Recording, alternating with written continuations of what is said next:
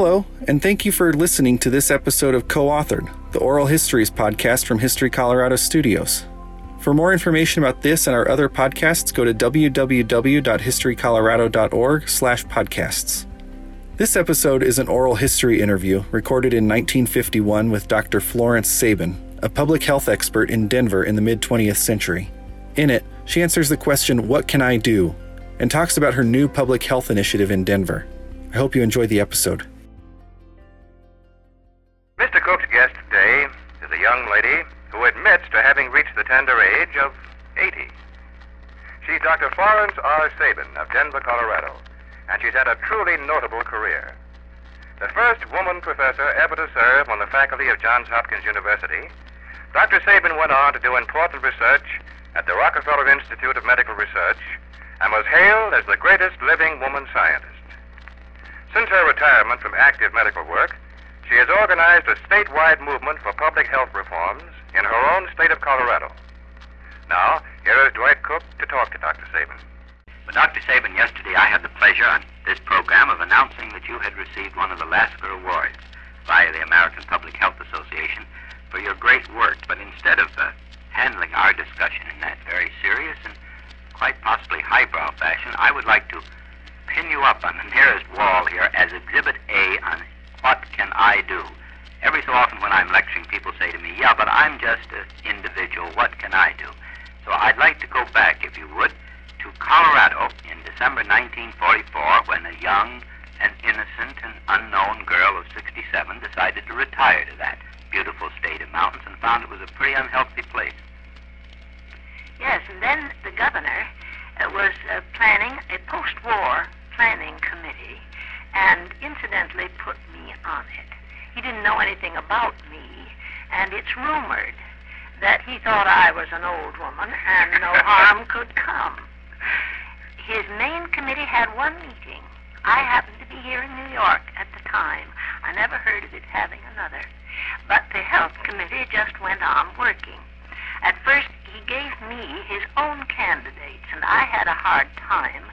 So I finally badgered him until he gave me he said, oh, yes, perhaps you can choose a few, and then I just went. Still believing you were harmless. Yes, I chose the people I wanted, and we got a good executive committee, and then we went to work.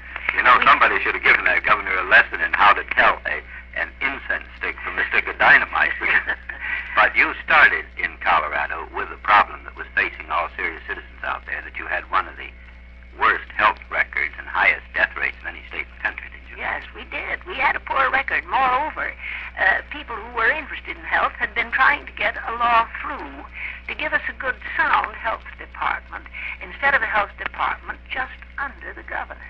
And that means that the governor can make political appointments. That is, he can pay off his political debts in terms of the health of the people. You're not talking as a Republican or a Democrat. No, not just as any. As an observer. Just as an observer. That happens in any group when it's determined by political debts instead of by the problem at hand. Well, our problem at hand was health, to improve our health. And the people had been stirred by the fact that over and over and over again health bills had been defeated. In the last legislature, the health bill was a pretty good bill and had been soundly defeated. So my committee, my executive committee, asked Dr. Carl Buck to come out. Now, he's a real expert in public health. He's teaching now at the school in public health at Ann Arbor, Michigan. And he'd made more surveys of health conditions than any person in the country. But doesn't a man like Buck cost money? Yes, indeed. And we didn't have a cent. Our committee didn't work on a cent. We had to just pay our own postage and things like that. But I came on to New York and went to the Commonwealth Fund. And I told them our problem, and they gave us $10,000 for Dr. Buck's work. Aren't you leaving out something there? Wasn't there a little slight confusion with the governor not giving a very enthusiastic recommendation to that New York group? We had a little hard time, but then that was overcome. Little old lady had a few other things to do at that point? Yes. But we went to work and got it. You have to get your money. That is, you that you don't have to get a lot of money, but you have to get the minimum that is necessary to do a job. And that's what the Commonwealth Fund did for us. And we owe them just a tremendous debt of gratitude for making our work possible. Then the National TB gave us about $1,000 to help us get a secretary and so on. So because tuberculosis was so... Tuberculosis was a big problem and still is, you see, in Colorado because it's been a health resort for people with tuberculosis. Well, then we got started, and Dr. Buck gave us a wonderful survey, and he presented it wonderfully so that we really knew what our facts were. Then he taught us how to work out in the counties. He went with us. We drove out and talked with some of the people and asked them if they wouldn't get up a meeting for us, Dr. Buck and I. And they did that, and he suggested at the meeting that we have a blackboard. And we had our lists, you see, and the lists were made with each disease getting worse as we went down.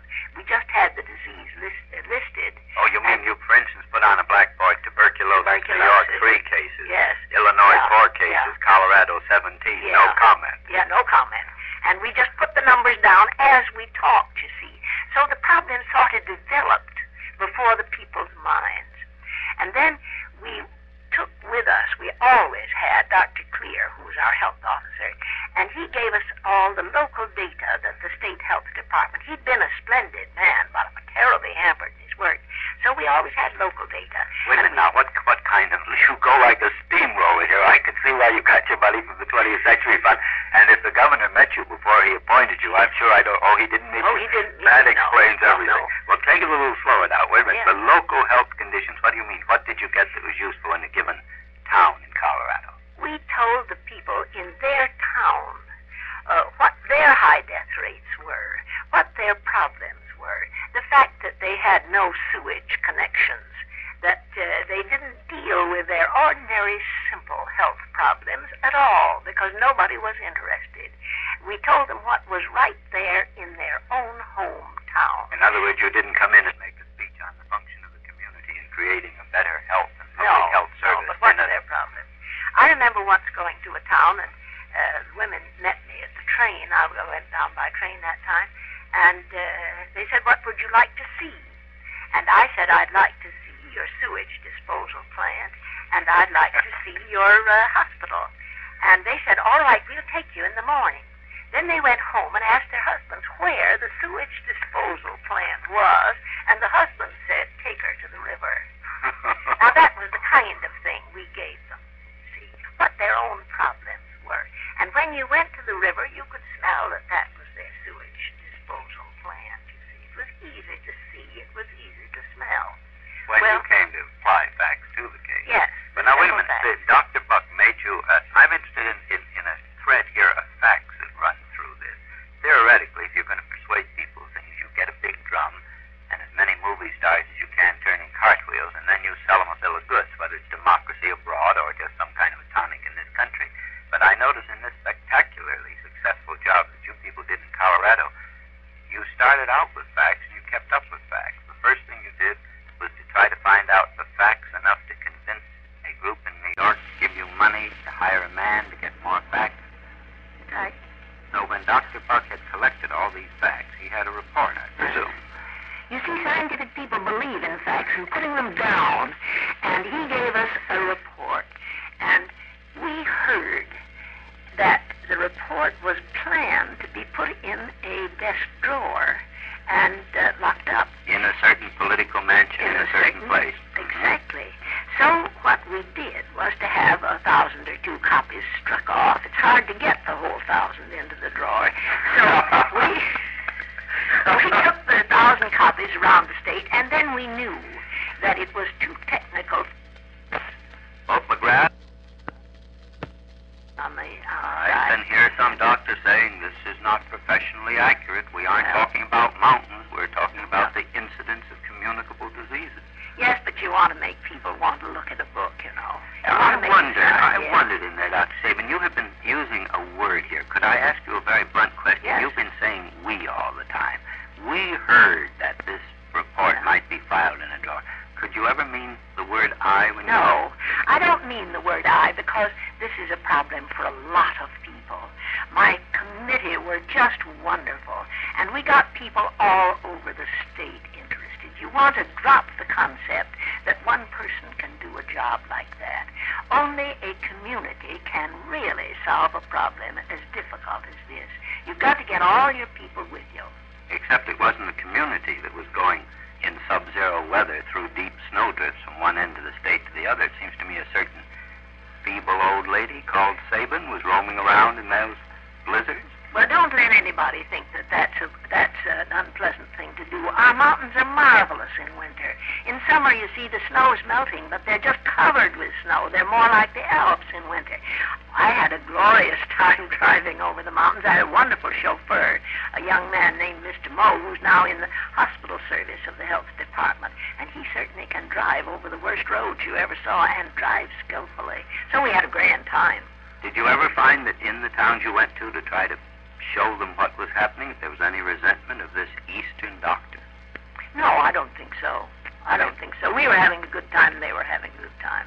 Good time seems to be part of this, although you don't think of a good isn't it? time as part of promoting it.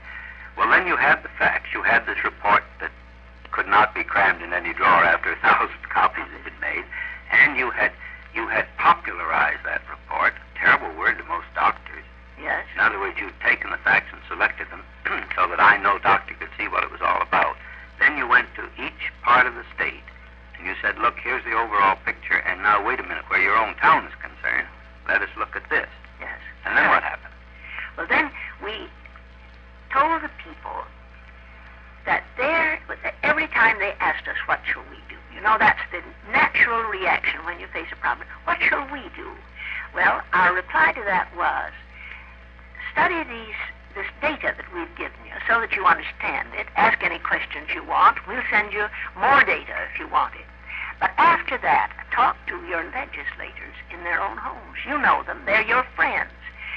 Get the wife of your legislator in your group, too, and talk to them in their own homes.